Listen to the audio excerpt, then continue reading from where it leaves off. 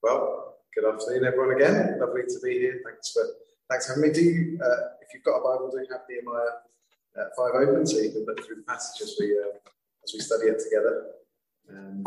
It's a great privilege to be here to talk to you, to preach God's word to you this afternoon. Thankful for the opportunity, and it's a great chapter. There's lots to learn. So let's dive in. I want to start with a question. Have you ever been punched in the face? Have you ever been punched in the face? I'll be honest, I'm not sure I have, but I'm sure it really hurts, right? I'm sure it really hurts. Maybe you've not been hit deliberately, but maybe you've had an accidental elbow, kind of cracking you on the nose, something like that. It's really painful and sore, isn't it? Actually, the closest I've ever been to that sort of thing is when I fainted and I hit my head on the back of a car. And that really hurt, let me tell you. It took a while to recover. There's lots of things in our world, those around us, that have the potential to hurt us. And actually, in the previous chapter of Nehemiah, chapter 4, we saw that happening. We saw God's people facing oppression and threat from enemies of the people. They taunted, they mocked the people building the wall, said, "What's that wall? It's nothing." And then they threatened to attack physically. They had to defend themselves as they built. So we have this outside force bringing great danger to the people. It's that kind of equivalent of a punch in the face. But today, we might face similar things, mightn't we? We might face similar threats. As God's church, we might face ridicule. In certain parts of the world, we will face violence and persecution. And I guess to a certain extent, we're not surprised. We're not surprised when people in the world turn against Christians, when they oppose us, when they hate us. It's not that surprising. But do we expect it when there's trouble inside the church? And I think actually that's actually can be far more serious and far more dangerous. Not to trivialise it, but I imagine most of us would rather have a punch to the face than say, find out that you've got cancer. It would be far more serious. When the body turns against itself, things are really, really serious. And that's what we get happening in chapter 5 of Nehemiah. We get this serious example of internal conflict between God's people. And it's challenging. It'll be challenging for us to consider this afternoon. Challenging for you to consider as you think about growing as a church.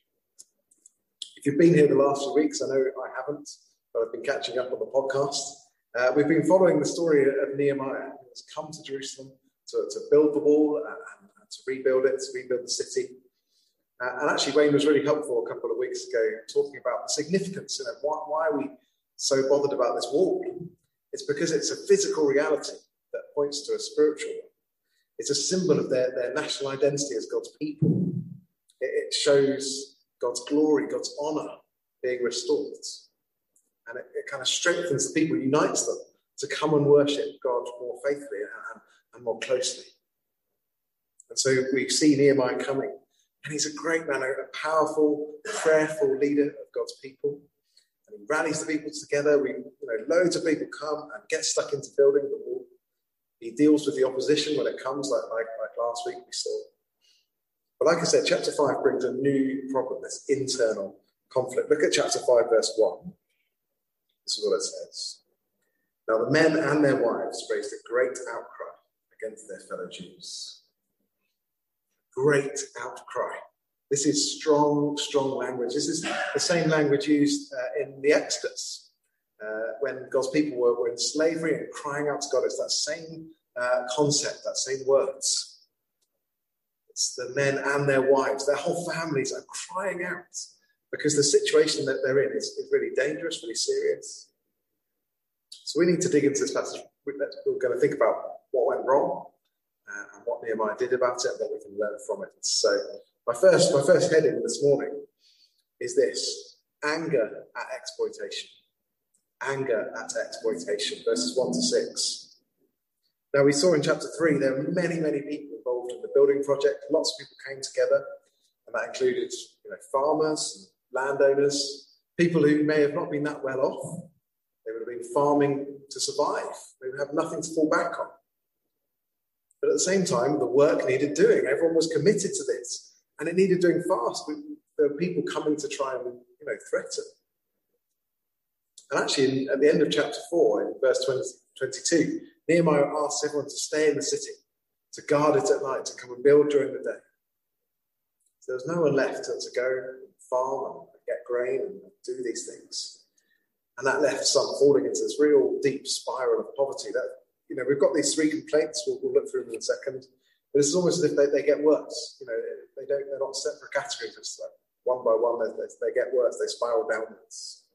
So we see in verse 2, some had large families, but they weren't producing the grain. They couldn't feed themselves. They couldn't afford to buy it. So verse 3, that led to some of them mortgaging their fields so they could get grain, so they could live. But then they've got no way to repay that debt. They're getting themselves into more debt. So verses 4 and 5, we see it gets worse. They had to borrow the money even to pay the taxes for Persia. And all of this came from the kind of wealthy fellow Jews that were there at the time. If you go back to the start of Ezra, talking about when people came back from exile, you see that some came back really wealthy. God blessed them in that way. But for those with no money, it was a serious situation. We see in verse 5, chapter 5, just how serious it is. Look at verse 5 with me. Although we are of the same flesh and blood as our fellow Jews, and though our children are as good as theirs, yet we have to subject our sons and daughters to slavery. Some of our daughters have already been enslaved, but we are powerless because our fields and our vineyards belong to others. See, this is really serious. God's people are selling each other into slavery to pay these debts. And they've got no other choice. It says their daughters are already taken, that they would have been given as wives to those in the wealthier family. No wonder they felt powerless, humiliated, exploited by their Jewish brothers. Now, exploited, it does sound like a strong word, doesn't it, for this situation? But I think it's fair. Because if you go back to God's law, you go back to the law that God sets out, it's very clear that you're not supposed to do that. Leviticus 25, verse 35 says, if any of your fellow Israelites become poor and they're unable to support themselves among you, help them as you would a foreigner and a stranger so they can continue to live among you. Do not take interest or any profit from them. Don't profit from them. Don't take interest. Verse 39 says, if any of your fellow Israelites become poor and sell themselves to you, do not make them work as slaves. Very clear. Don't make them slaves. Treat them as hired workers. Look after them. They're to work with you until the year of Jubilee. So you see, God's people they weren't doing what God had told them to do. These wealthier Jews, they were charging interest. They were accepting slavery. They were exploiting the hardship that their brothers and sisters were facing by sacrificing everything to build the wall, to kind of regain that national identity. So the wall was going up. What's the point if inside the wall is just exploitation and greed and sin and no unity? What would be the point in that? And we see in verse 6 that Nehemiah is very angry about this. Very angry. It's literally he burned with anger. He became hot with anger. He's angry at the injustice and the wrongdoing. He's angry at the dishonour it's done to God. And it's a good sort of anger. It's a righteous anger. We don't often think of anger as a good thing because we're sinful people when we get angry often. But it's sometimes good and right to be angry. Think about Jesus clearing the temple. It's good and right to be angry at sin and injustice. And sometimes think, well, maybe I should be more angry at some of the situations going on in the world. Maybe I need to think more about that.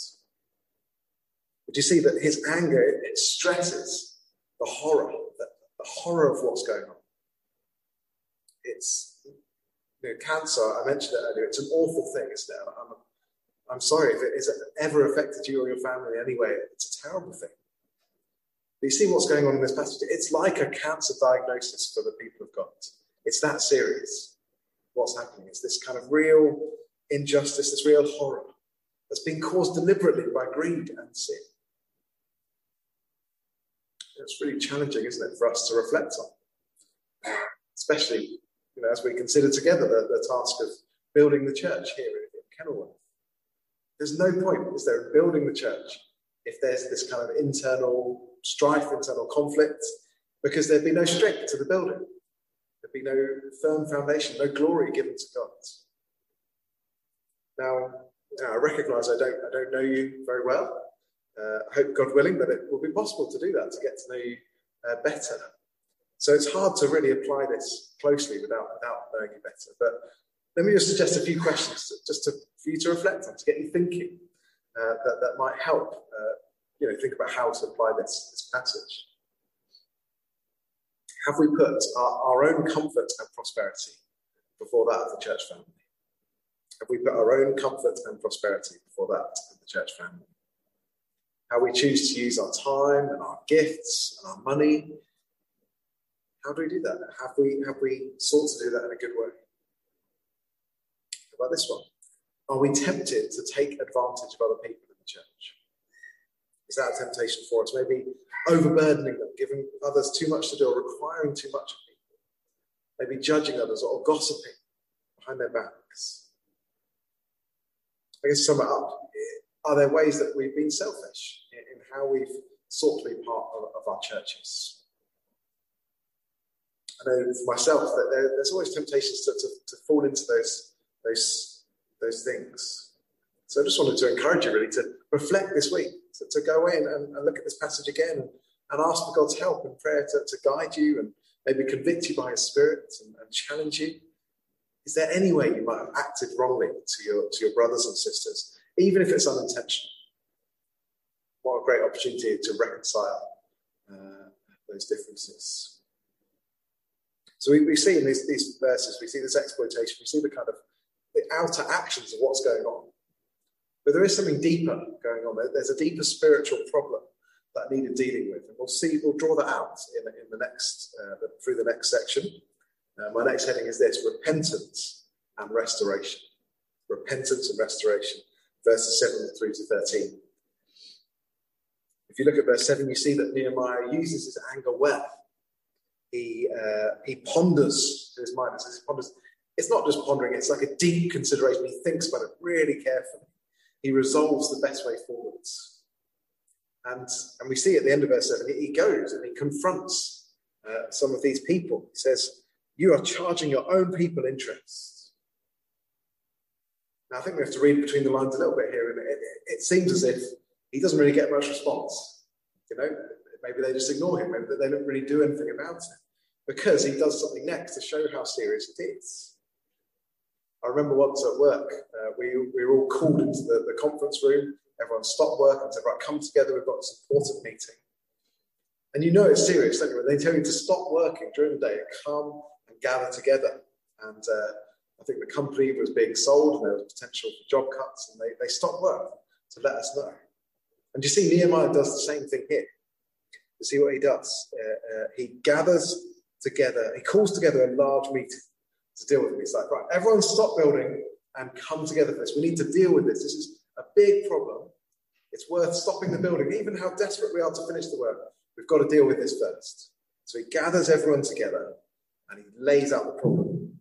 He talks about the financial issues, but you see, more seriously, he talks about the issue of slavery, how they've been selling their brothers and sisters into it. These people had been brought back from exile. Do you see that in verse 8? It says, "As far as possible, we have brought back our fellow Jews who were sold to the Gentiles." They were free, and you're making them slaves again. Do you see the horror of what you're doing, Nehemiah says? He's having none of it. And it's quite powerful, isn't it, when there's silence.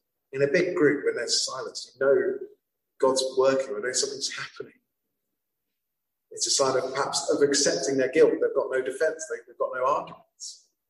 They're caught bang to rights. They were not doing what they were called to do. Verse 10 as well is interesting, isn't it? Because it says, "I and my brothers and my men are also lending the people money and grain." So is Nehemiah part of the problem here? Has he been doing the same thing?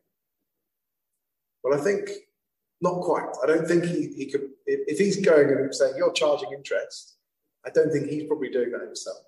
He's definitely not, accepting slaves. But I think he realizes that actually even lending money at this moment is too much. Even us lending money to each other is too much right now. This is a moment to unite us together. We need to build the wall. We need to put the collective need of people before the individual. We need to restore the honour of God's kingdom.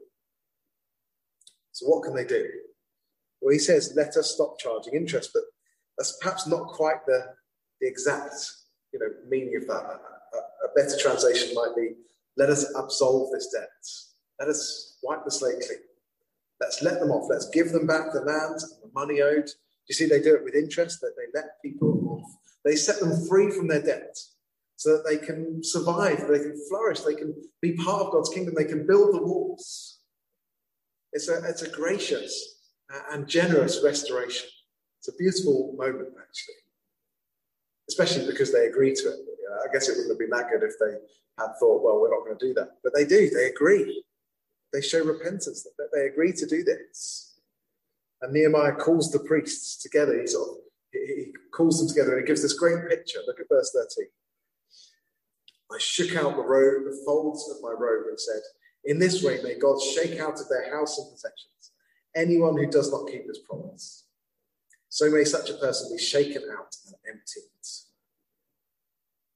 a graphic picture of judgment. It's the kind of equivalent of, emptying out your pockets and just scattering everything on the floor.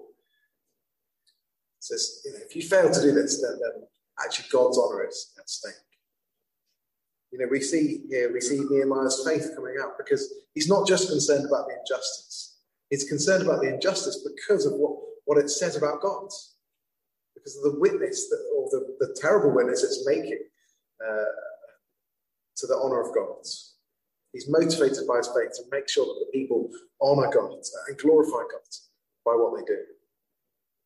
And it's wonderful, isn't it? We see that they worship, they praise God. There's repentance, there's restoration. They are brothers and sisters before the Lord. They're united in their identity as God's people. And they carry out that clearing of debt, that they show their repentance by doing something. Now, I spoke earlier of challenging you to think about ways you may have been tempted to take advantage of other people. It's important to look for those actions, of course, but remember I said we need to also look for the root of what's going on in our hearts that might cause us to do that. And we see the root here. Look at verse 9. We see the root of what was going on here. Shouldn't you walk in the fear of our gods to avoid the reproach of our Gentile enemies? They weren't walking in the fear of gods. That again is there in the law.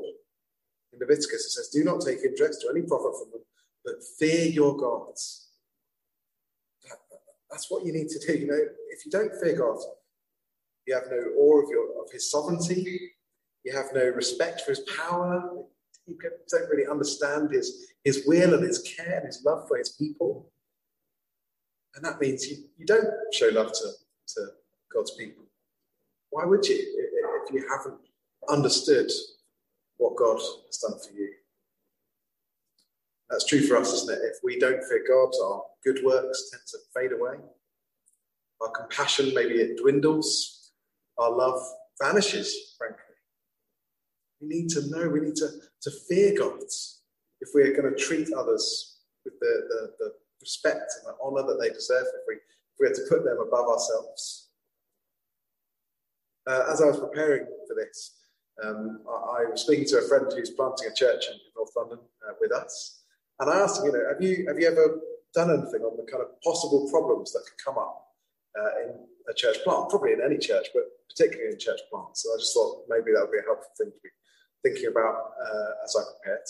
And the second thing on the list that he sent me was this: when the Great Commission overrides the greatest commandments. So when the Great Commission overrides the greatest commandments. What's the greatest commandment? It's there in Mark 12. Love the Lord your God with all your heart, with all your soul, with all your mind, and all your strength. The second is love your neighbour as yourself. So, of course, we're called to enact the Great Commission. We're called to go and make disciples. But actually, if we're not doing it with the love of God in our hearts and the love for each other as a church, then it doesn't work. There's no foundation to build upon. And I think Nehemiah knew this. That's why he was so passionate about bringing this restoration. There's no point in building the walls if we're not together as God's people. If we're not united in Christ. And that's the same for churches today. We need to be united around the gospel. So how do we do that? Well, we do that by seeking with the Spirit's help, seeking to remember deeply that what God has done for us, responding in humble obedience and worship. And actually, we get that this passage points us to the gospel, doesn't it? Do you see that? It made me think of that very famous verse in 2 Corinthians 8, verse 9, which says, "For you know the grace of our Lord Jesus Christ. Though he was rich, yet for your sake he became poor, so that you, through his poverty, might become rich." We know the love of God. We know what Christ has done. He died on a cross with our debt on his shoulders, the debt of our sin. He faced God's wrath so that we could be saved. We could be forgiven. We could be welcomed into God's family. It's a staggering thing to think that our debt has been wiped away. Not because we deserve it, but because he loves us, because he has chosen to save us. That's what unites us. All of us here today, whatever our social status, whatever our wealth, whatever our sort of seeming level of importance in the world, every one of us, we must come on our knees to Jesus. We must come and say, "Have mercy on me, a sinner." Each and every one of us, we do that. That's what unites us. There's no difference between us. We all come to Christ on our knees, asking for mercy. And as we do, as we come in repentance, he gives that mercy freely. He gives us his grace. He wipes the debt clean.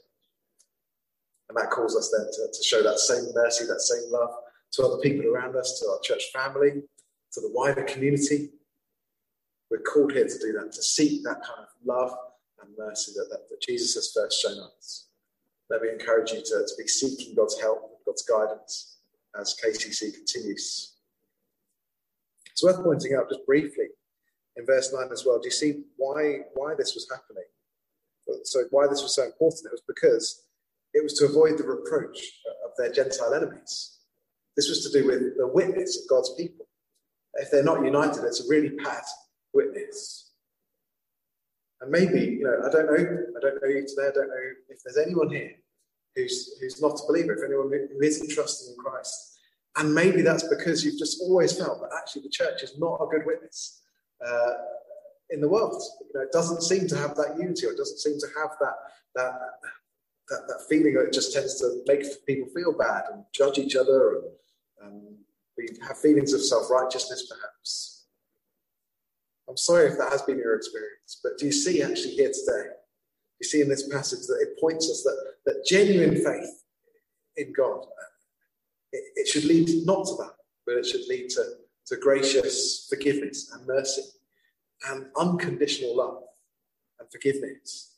That is somewhere you cannot find that anywhere else, but you can find that in Christ.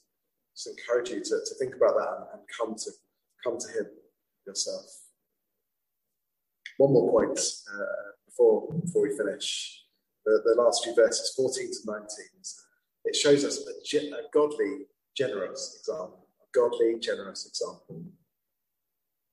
We get this kind of detailed picture at this moment of restoration and unity. And then it's almost like Nehemiah zooms out a little bit, and he goes on to say, well, actually, everything I did in Jerusalem kind of was with the same principles, that same mindset. He was governor for a number of years, 12 years. And that could have come with great benefits. He could have charged tax on the people. He could have lived the higher life and claimed all the food that he was supposed to claim and just partied it up. And it sounds like the previous governors were kind of doing that, wasn't it? You see, they were placing heavy burdens on the people, taking money and food away from the people.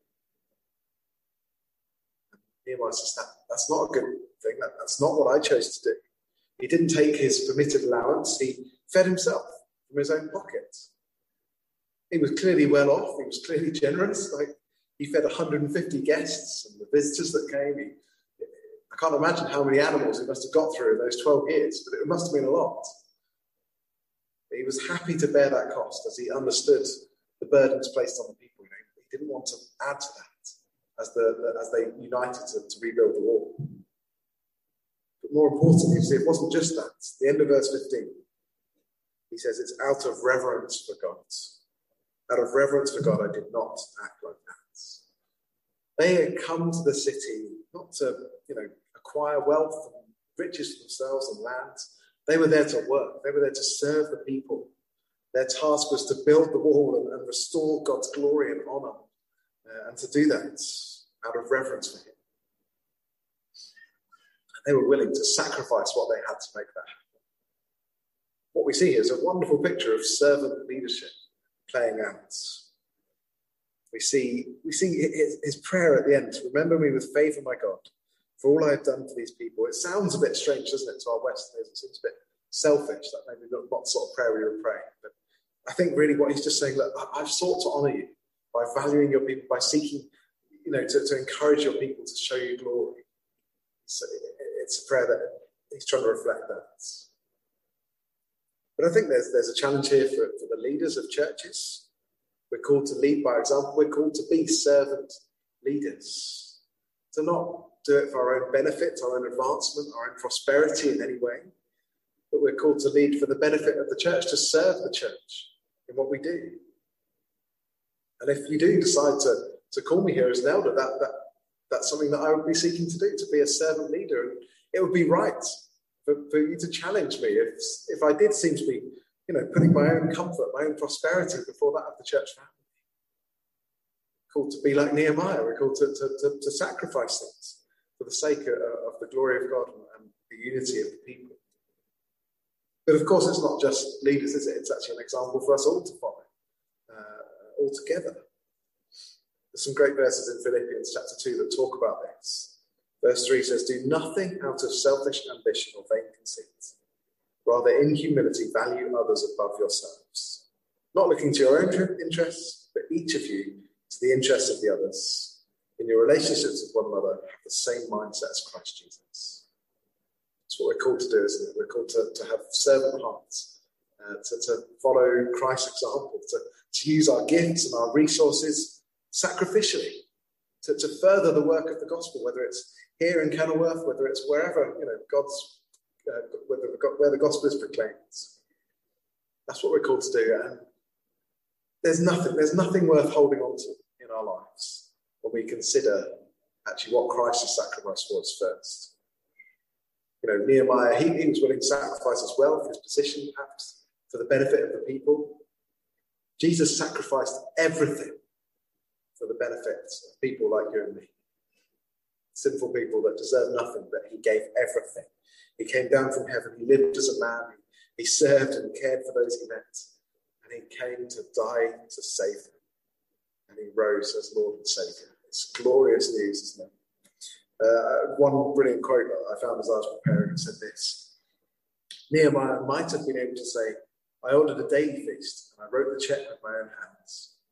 But Jesus could say, I ordered an eternal feast and I wrote the check with my own blood.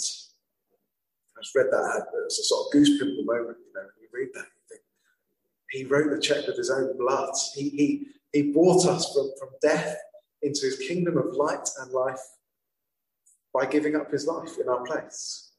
Isn't that a glorious thing to reflect on, to think about what he has done for us? So we should be ready to take up our crosses, to follow him, to lay down our lives and to put God and others first. And God will remember us with favour as we do that together. As we do it not for our own glory, of course, but we do it in humility, recognising all that he's done for us. Friends, there's lots in this chapter, isn't there? There's lots to maybe go away and reflect on. The danger of internal conflict, of what that can do in a church, but also how it can be overcome through our fear of God, through knowing his grace, through being united in Christ, and loving other people like he loves us. Let me pray and ask that would be the case for KCC in the years ahead. Let's pray. Loving Heavenly Father, we thank you for your great love that you have shown to us. Thank you for how Jesus has brought us from death and given us new life and paid by dying in our place. Lord, would you help us to be people with a similar sacrificial mindset? We lay down our lives for the sake of you, for the sake of your glory, for the sake of the work here and your work all over the world. pray, Lord, that if there is anything here at KTC, if there's any internal conflict or strife, that you would be at work in bringing reconciliation and unity and rejoicing and praise. And we know that it's only possible, in our sinful hearts we cannot do it, but we know that you can do it as we trust in you, as we seek your grace, your mercy, and your power by your Spirit. So please do that in this place. In Jesus' name.